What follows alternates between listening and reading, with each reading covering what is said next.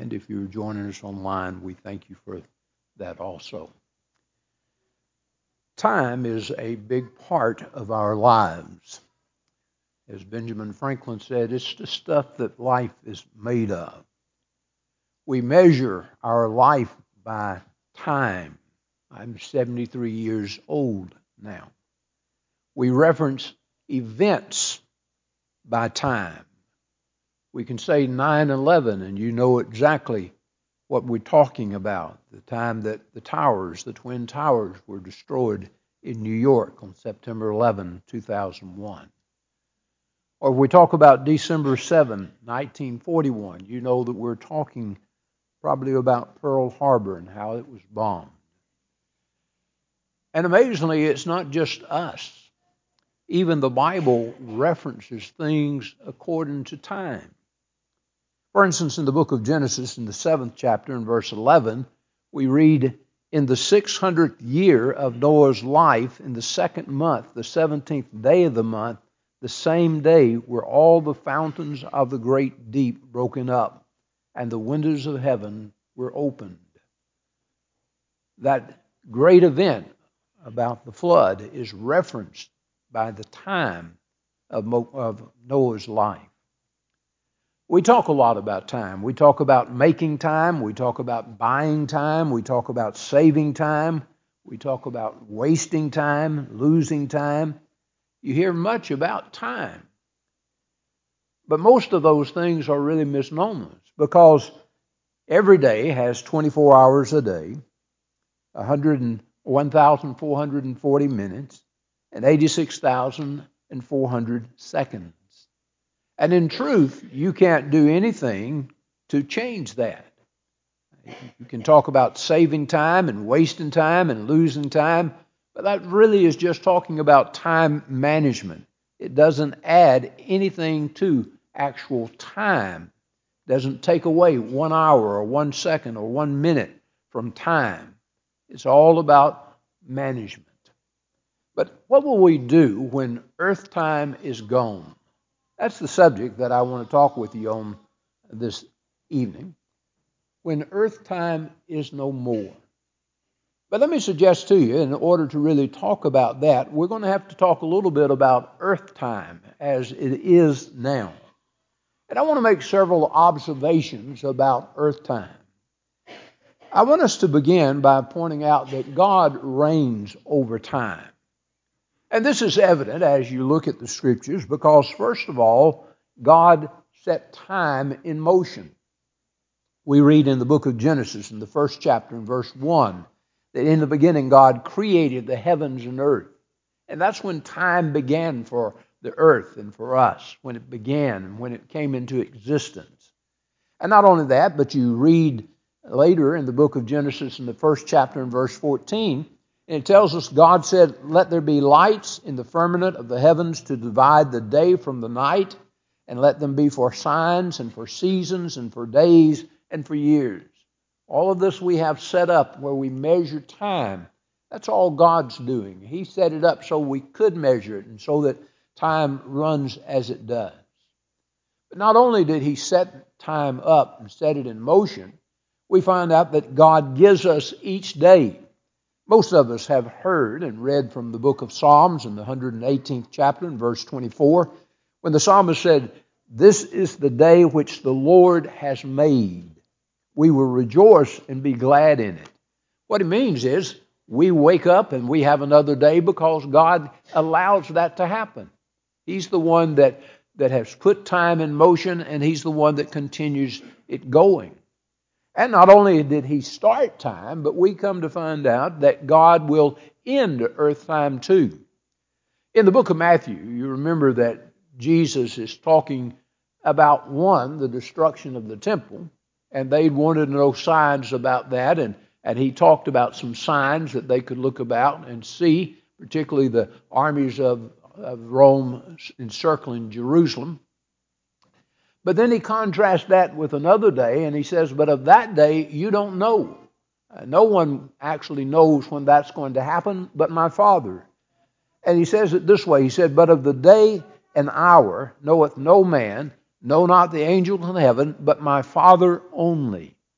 That involves the end of time, and it's telling us we don't know when the end of time is coming. Only God knows that. And we have no control over when He will end that time and when it will come to pass. It's for that reason I want to stop and make just a very important point, and that is, don't boast of tomorrow. We're not in control of time. We don't have control of time. And so the Scriptures tell us for that reason we should not be boasting of tomorrow. There are a couple of passages where almost the same thing is said, and you see one very closely assembled to the other, or associated with the other. But in Proverbs, the 27th chapter, when the writer of Proverbs has just given us these 50 statements that are important and tell us important things. Proverbs 27:1, he said, "Boast not thyself of tomorrow, for thou know not what a day may bring forth." He's just telling us, you're not in control of time. And you can't boast of tomorrow because you don't know that tomorrow's going to be here. You don't know it will be here for you. You don't even know if time will exist at that time. And so when you get to the book of James, he's referring to that same truth. But he says, "Go to now, ye that say, today or tomorrow we will go in such a city and continue there a year, and buy and sell and get gain." He says, "Whereas you know not what shall be on the morrow. For that you ought to say, if the Lord will, we shall live and do this or do that." His point being, we don't have control of time. That we just are not the ones that are in control of it, and it's God. And so we can't boast of that. Have you ever thought about the fact that most of the people who die probably don't know they're going to die that day? Think about for a moment 9/11, we talked about a moment ago. Did you know that 2,000, at least according to one web article, at least 2,763 people died in the initial attack of 9/11? How many of those woke up that morning thinking, I'm going to go to work, but I'm not going to come home? That number included 343 firemen and 71 law officers. While they know there's danger, did they think that day this was going to happen and this would be my last day? And how many other people, they end their day without getting up and thinking that this would be my last day? There's another thing that I want us to know about earth time, and that is that God doesn't count time as we do. In the book of 2 Peter, in the 3rd chapter, and particularly verse 8, Jesus or Peter writes and says, "But beloved, be not ignorant of this one thing, that one day is with the Lord as 1,000 years, and 1,000 years as one day." Now let me suggest to you that he's not given us some super good formula for trying to solve all the prophecies. His point is that God doesn't view time as we do. He's not limited by time. You know, if I were to tell you today that 100 years ago or 100 years from today, I'm going to do this or that, I have no control over that, and very likely I won't be here in 100 years. But the Lord could speak and tell Abraham, this is what I'm going to do. In the fullness of time, I'm going to bring forth a Savior, and all the earth will be blessed by that. And thousands of years can pass, and God can still do that because He's not limited to time, earth time, like we are. And He's not impatient. We get impatient sometimes if things aren't happening as fast as we want them to happen. But God's not impatient. He can make the promise to Abraham and then wait thousands and thousands of years until things are just right, and then bring forth the Savior into this world. And so we need to understand that God doesn't look at time and is not limited time like we are. There's another thought that I want to get to you at this time, and that is, don't be deceived by time. Because time has gone on and continues to go on, we tend sometimes to think, well, it's just not going to end. In fact, look at 2 Peter, the 3rd chapter, and verse 3 through 9, if you would. Peter's speaking of some people, and he says, knowing this first, that scoffers will come in the last days, walking according to their own flesh, and saying, where is the promise of his coming? Talking about the coming of Christ, and Christ was here, and said he'd come again, and now they're saying, where is his coming? And they say, for since the fathers fell asleep, all things continue as they were from the beginning of creation. From the very start, they say, everything's continued as it says.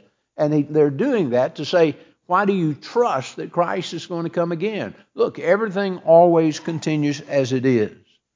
But Peter goes on to say that these people are willing, or they willingly forget that by the word of God, the heavens were of old, and the earth standing out of water and in water, by which the world that then existed perished, being flooded with water.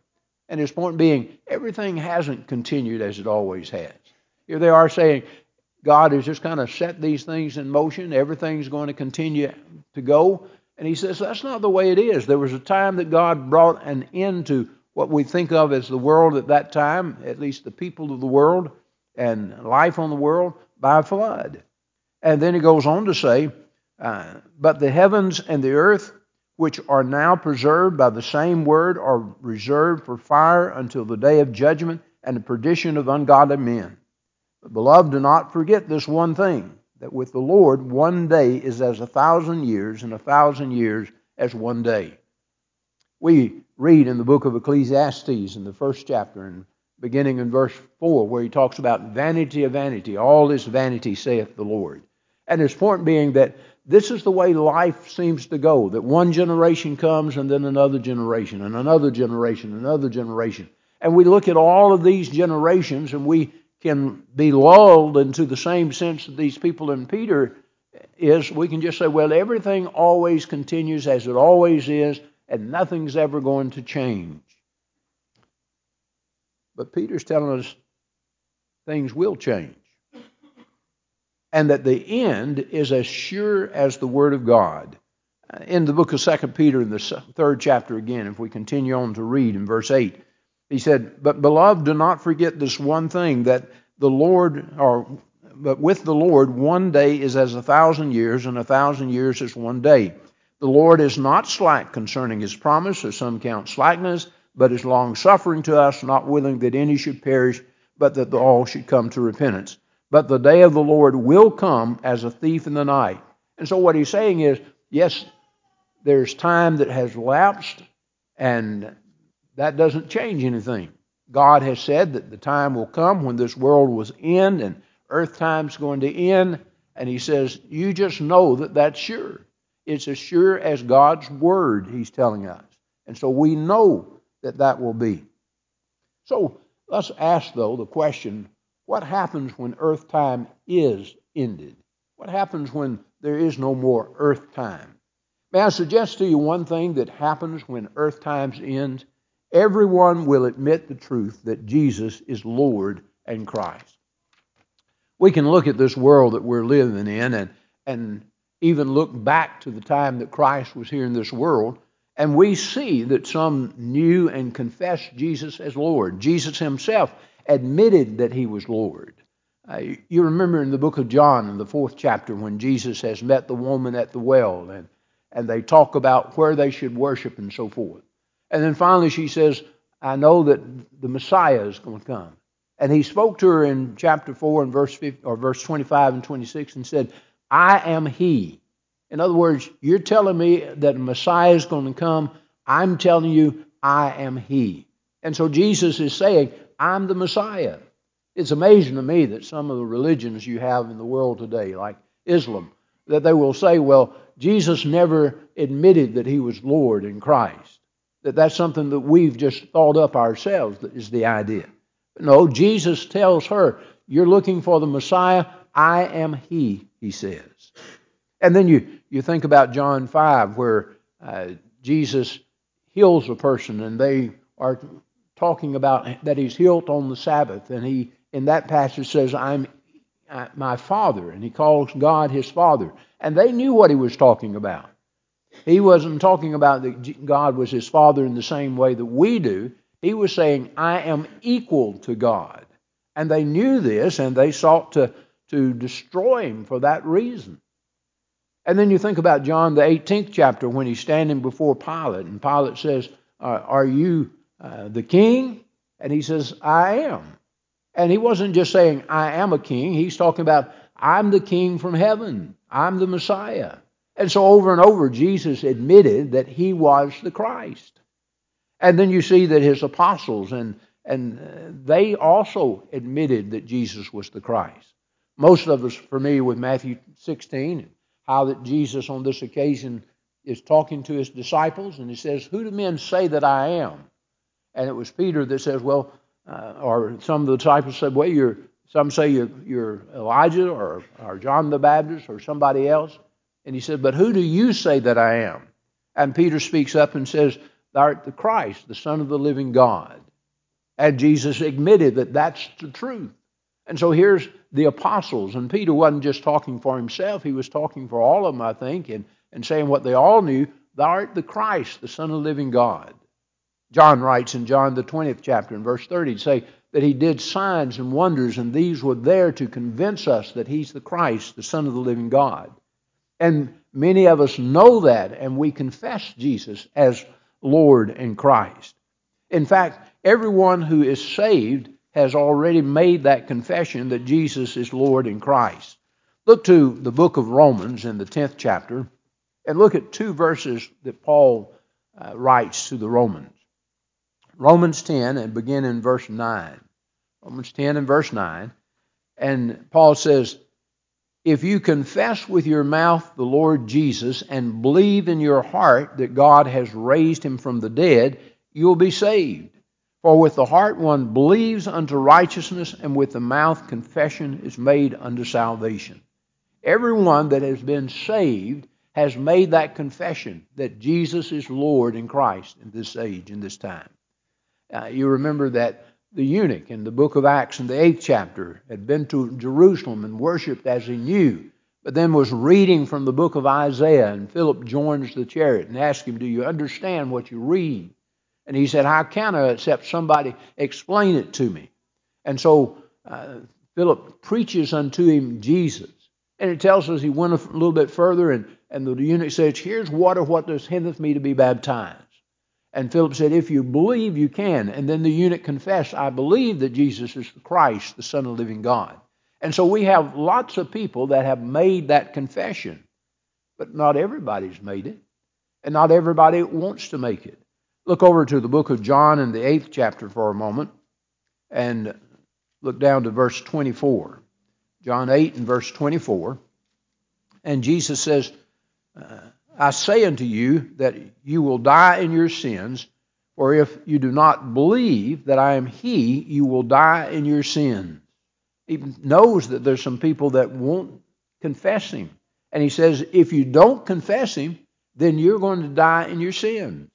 Again, in Matthew the 10th chapter, and this time verse 32 and 33, you remember that Jesus there says, if you'll confess my Father, or confess me before my Father, then I will confess you before the Father, or to the Father. But then he says, but if you don't confess me to the Father, if you deny me, then I will deny you before the Father. And so we see how important that confession is, and we see that some and everyone that's saved makes that confession, but still there are lots of people that will not make that confession and have no intention of making it. But when earth time is over, they will confess that Jesus is Lord in Christ. Look, if you would, to the book of Philippians in the 2nd chapter, and I want us to look at verse 9 particularly. But this is that place where Paul says we need to have the mind of Christ, that like he humbled himself, we should humble ourselves, have that same mind. But then he says in verse 9, he says, therefore God has highly exalted him, because he humbled himself. He says, now God has highly exalted him, giving him a name which is above every name. It means he's given a position that is above everyone on earth, that at the name of Jesus every knee should bow, of those in heaven, those on the earth, and those under the earth, and that every tongue should confess that Jesus Christ is Lord, to the glory of God the Father. And so here he is talking about this idea that there is a time when everybody will know that Jesus is Lord and Christ and will make that confession. I've had some that wonder how we know this is talking about in the future and that judgment. Well, if you look at the book of Romans in the 14th chapter in verse 10 through 11, you'll see him talking about the final judgment in the same language that he talks here. And so Paul is saying there is a time coming when everyone, when this world is over and this earth time is ended, then everyone will come to realize that Jesus is Christ. That's the reason some people will say there'll be no infidels in hell. Doesn't mean they're not infidels on earth, but by the time they end up in hell, they will have come to understand that Jesus was indeed the Christ, the Son of the living God, and they'll know that for sure at that time. And so we need to make sure that we confess the Lord, but when Christ comes again, everybody will confess him. Only problem will be that some people will confess him too late. It won't do them any good. It won't save them. And this is the second thing that I want you to know about when earth time ends, is that earth and the works therein will be burned up. Go back again, if you would, to the book of 2 Peter in the 3rd chapter. And you can tell from our reading, and probably from your prior knowledge, that all of this chapter, or much of this chapter, is talking about when this world ends. And we've talked about in verse 8 that he says that the Lord doesn't count time as we do. And then verse 9, the Lord is not slack concerning his promise, as some men count slackness, but is long-suffering to us, not willing that any should perish, but that all should come to repentance. And he says, why is the world going on? It's not because God is forgotten, that he can't control it. It's because he loves us and loves man, and he wants as many as possible to be saved. And he's given us more and more opportunity to repent. But having said that, in verse 10, he says, but the day of the Lord will come as a thief in the night. So it's coming, and it's going to be a time like a thief. He's not going to announce it before time. It's going to come quickly. And he says, in which the heavens will pass away with great noise, and the elements will melt with fervent heat. Both the earth and the works that are therein will be burned up. Therefore, since all things will be dissolved, what manner of persons ought you to be in holy conduct and godliness, looking for that and hastening for that coming of the day, because of which the heavens will be dissolved, being on fire, and the elements will melt with fervent heat. So he says, everything is going to be destroyed that's in this world. It will end, he says. This should impress upon us the vanity of life under the sun. That's just when we're going to realize for sure the vanity of life under the sun. The writer of Ecclesiastes spent a lot of time telling us about the vanity of life under the sun. And I'm of the opinion it really doesn't make any difference whether you're talking about a Christian or non-Christian. Life under the sun is vain. The things that he talks about, death. Christians are going to suffer death just like the non-Christians. The injustices he talks about. Christians suffer that just like those that are not Christians suffer. Everything that we have that belongs to this earth, that's what he's talking about, things that are peculiar to this earth. He said those things are vain. And that's the reason, because they are going to end.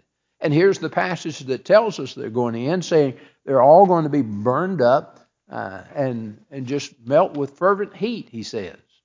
That's the reason why we need to make sure that we understand what Jesus is talking about when he says, don't lay up earthly treasures, but lay up heavenly treasures.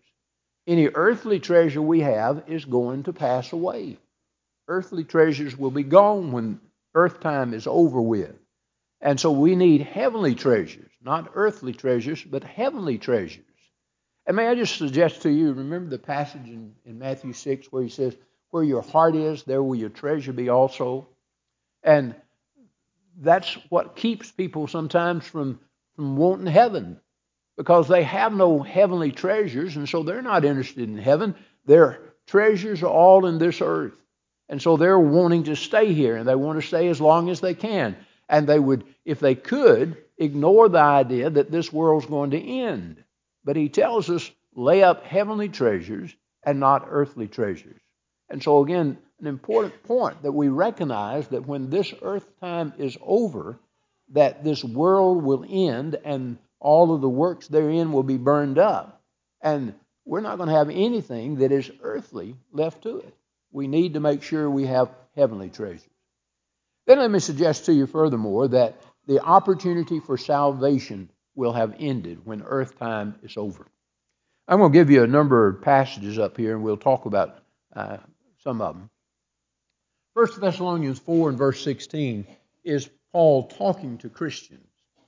Somebody in Thessalonica had asked him a question about the Christians that died before Christ come. He said, well, we precede them, or we hinder them. And so Paul's really answering their question. But when you get to 1 Thessalonians 4 and verse 16, he said, this is what's going to happen.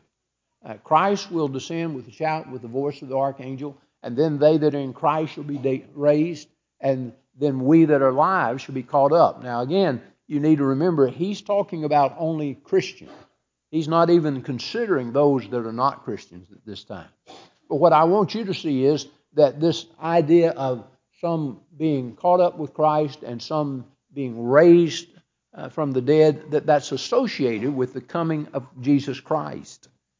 Then, when you look at John 5 and verse 28 and 29, you'll see that even though Paul is writing about Christians in particular in 1 Thessalonica saying, or 1 Thessalonians saying that this is what's going to happen to the Christian, John tells us that this is not unique to the Christian as far as the resurrection, but that all of us will be raised.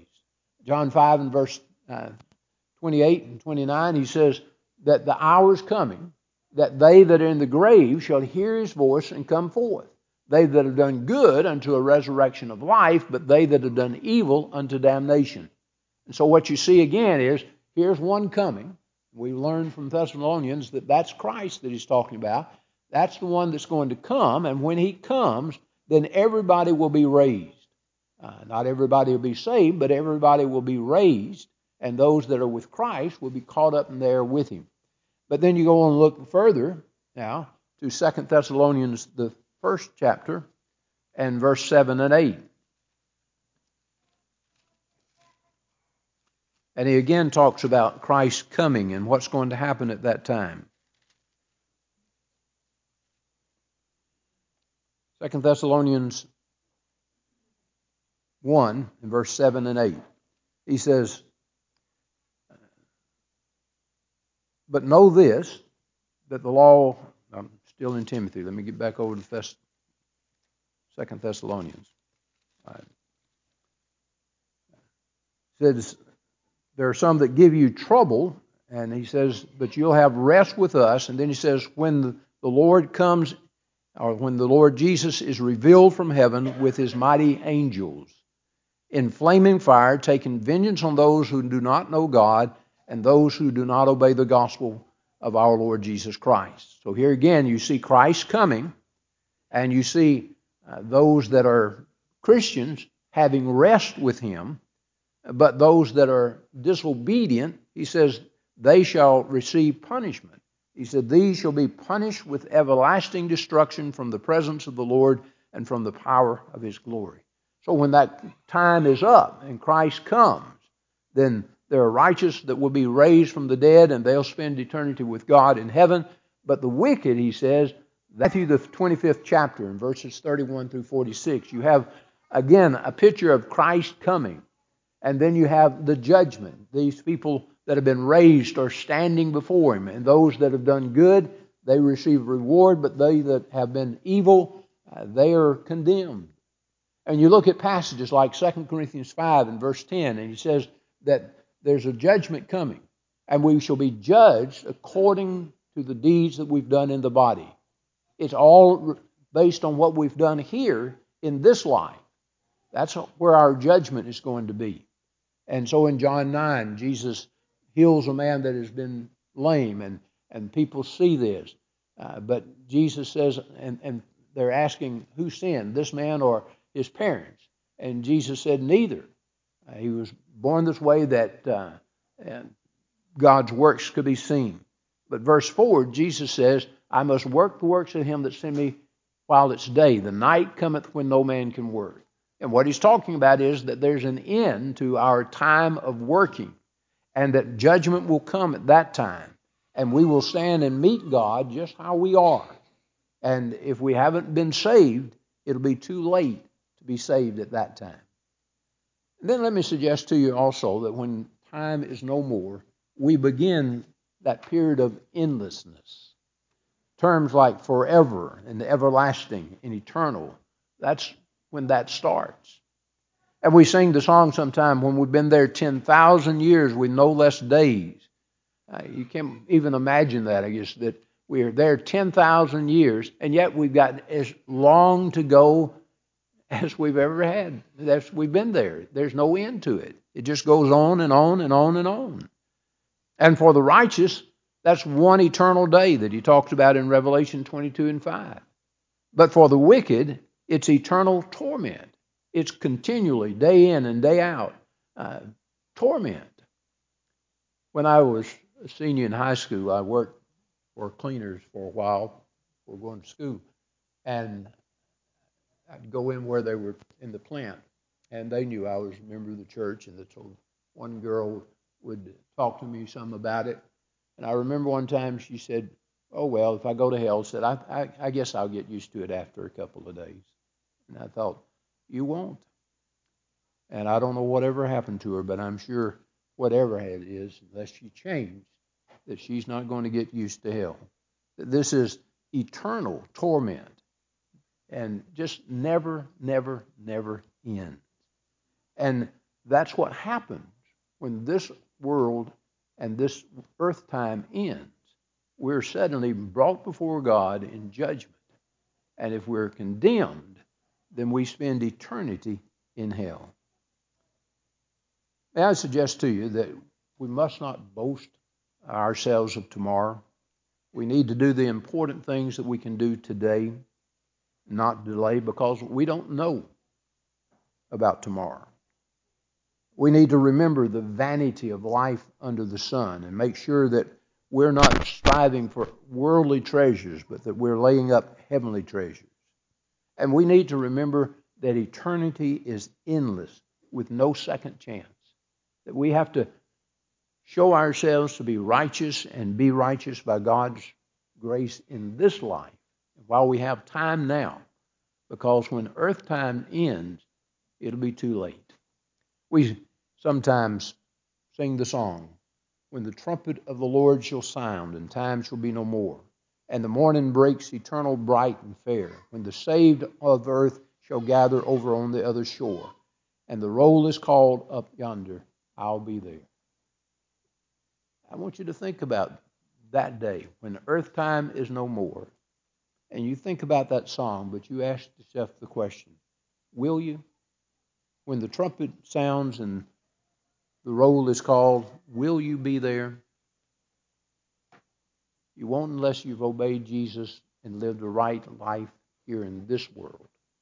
And so we'd encourage you, if you're not right, to get right with the Lord. If you haven't been baptized, put on Christ in baptism. If you've put on Christ but haven't been true to your calling, then repent of it and start living right and make sure that we live for Christ. If you're subject to the invitation anyway this evening, we can assist you. We'd invite you to come as together we stand and sing.